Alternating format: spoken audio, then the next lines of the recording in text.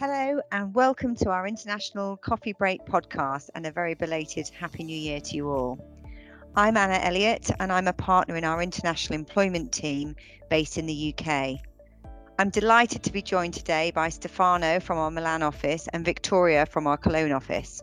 Welcome both.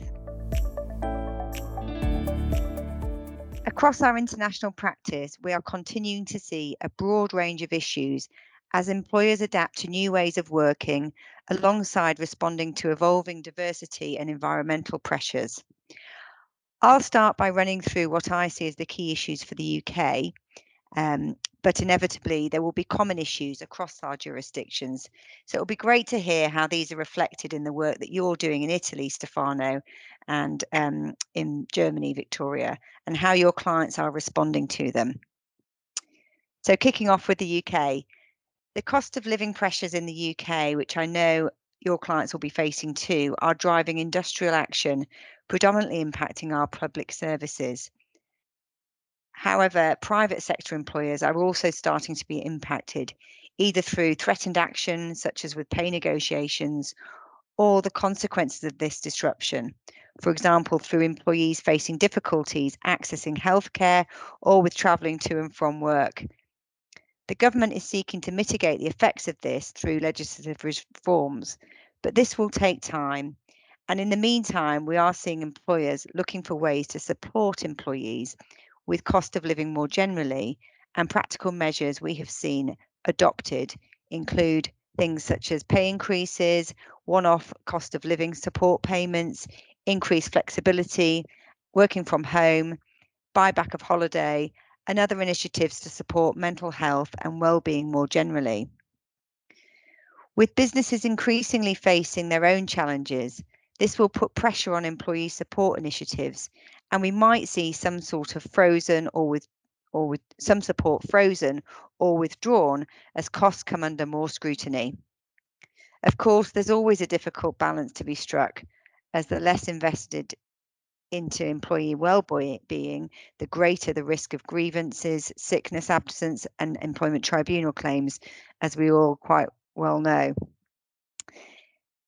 Continuing on the theme of well-being, there are currently a number of proposed legislative reforms progressing through Parliament, including a proposal to make the right to request flexible working available from the first day of employment.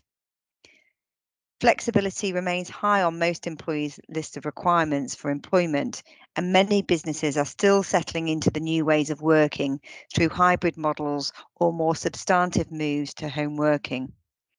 For those offering less flexibility, discrimination risks and formal requests for flexible working are on the increase, and we have seen this reflected in a number of recent employment tribunal claims and individual grievances. Age-related issues are also coming to the fore in the UK, both in terms of employers looking at ways to support and attract older workers through supportive benefits and greater flexibility, and the cost of living crisis is impacting this too, with many being forced back into work. Age-related claims are on the rise, and we anticipate this continuing for both younger and also older workers, challenging age or service-related benefits and inequalities in redundancy and other dismissal processes, as well as during the recruitment, promotion, and performance management processes. So it's really potentially impacting the whole of the life cycle of the employment relationship. We're also continuing to see grievances and claims driven by emerging discrimination issues, such as neurodivergence, menopause, conflicting benefits, and positive action that has strayed into positive discrimination. With the difficult economic climate looking set to continue and potentially worsen over the coming year, we expect redundancies will be a prevalent theme as companies restructure and anticipate seeing more collective and individual claims in this respect. For example, for failure to properly collectively consult with employee representatives, or where disputed changes are sought to terms and conditions of employment. We're also seeing changes to the way in which people now work, giving rise to new issues on redundancies. For example, determining where an employee's place of work is for the purposes of calculating whether collective consultation obligations are triggered, and whether mobility clauses can be fairly exercised to change an employee's place of work. We're also waiting on the government response to the consultation on non-compete provisions that considered removing non-competes or requiring payment for their enforcement. This would be a very significant change if introduced, but in the meantime, we anticipate business protection challenges remaining as a pressure point for employers, particularly with higher levels of remote working, making monitoring and identifying potential risks more difficult. So I've covered quite a lot there, and it does feel like a significant amount of change for employers, and it's not all doom and gloom. You know, I think there's also lots of exciting developments for employers this year too. But moving outside of the UK into Germany, Victoria, can I ask what you're seeing as the key issues occupying your clients' agendas? Are you seeing some of those issues as well taking prevalence in Germany? Thank you, Anna. Yeah, in Germany, we actually have similar issues that impact the daily life of not only employers, but also employees. The increase of living costs is a relevant topic in Germany as well, due to the rising inflation, which approximately amounted 8.6% in December 2022 in Germany.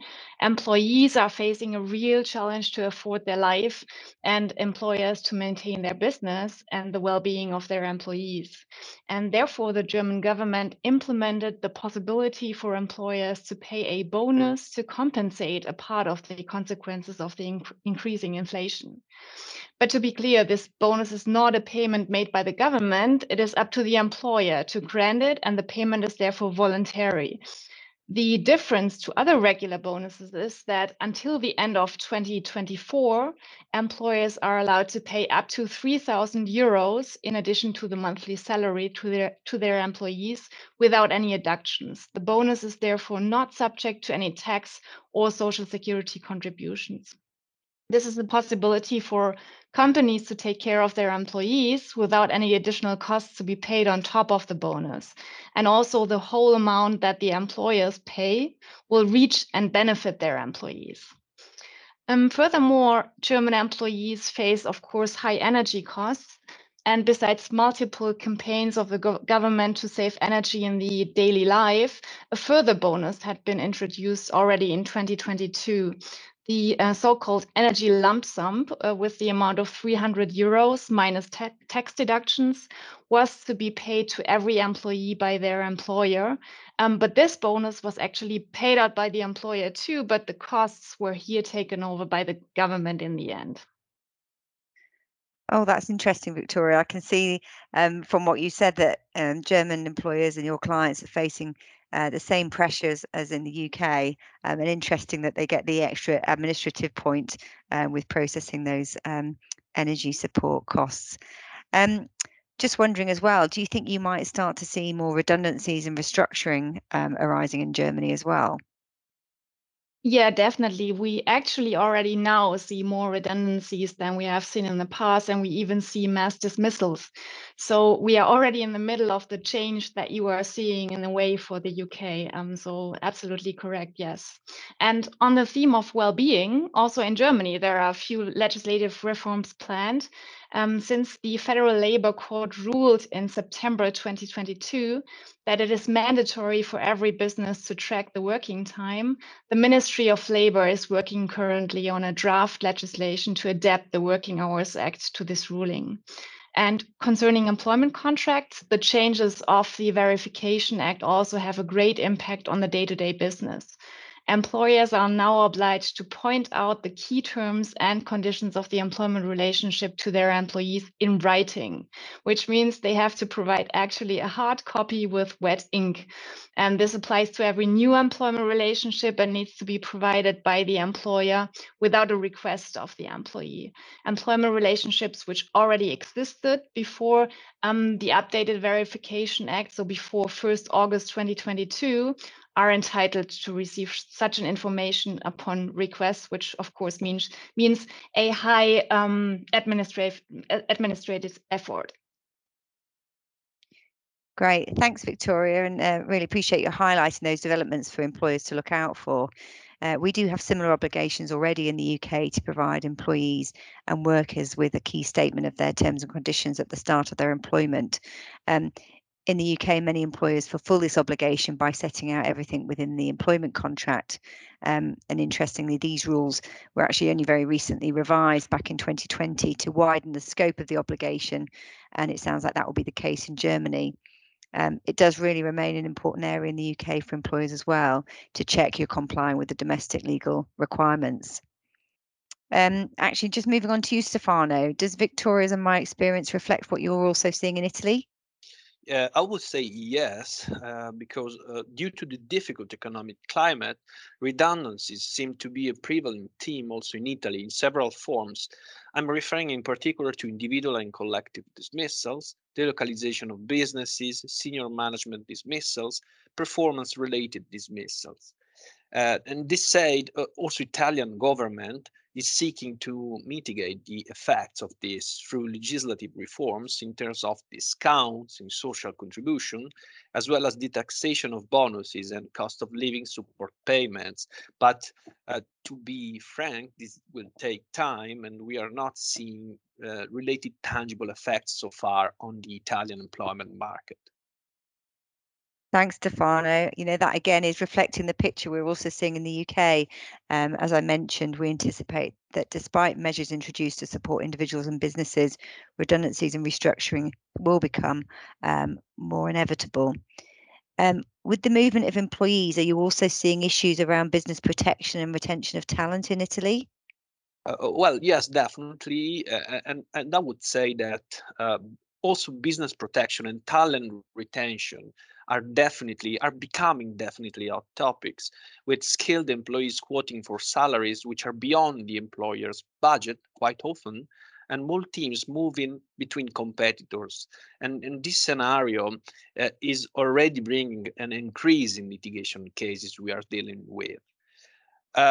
Furthermore, new ways of working through hybrid models or more substantive move to home working with people located in different places of work, also in different countries with all the connected implication, remains on most frequent employers' requirements, as well as ESG topics, for example, shaping inclusion and diversity models to enable recruitment and retention of more diverse talents, incentivize sustainability, lower carbon emissions, and inclusivity and diversity, looking at variable remuneration and linking with ESG-driven goals.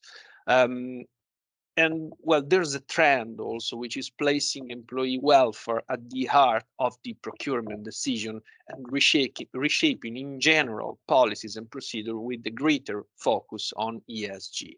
This is what we are registering also. Great. Thank you, Stefano.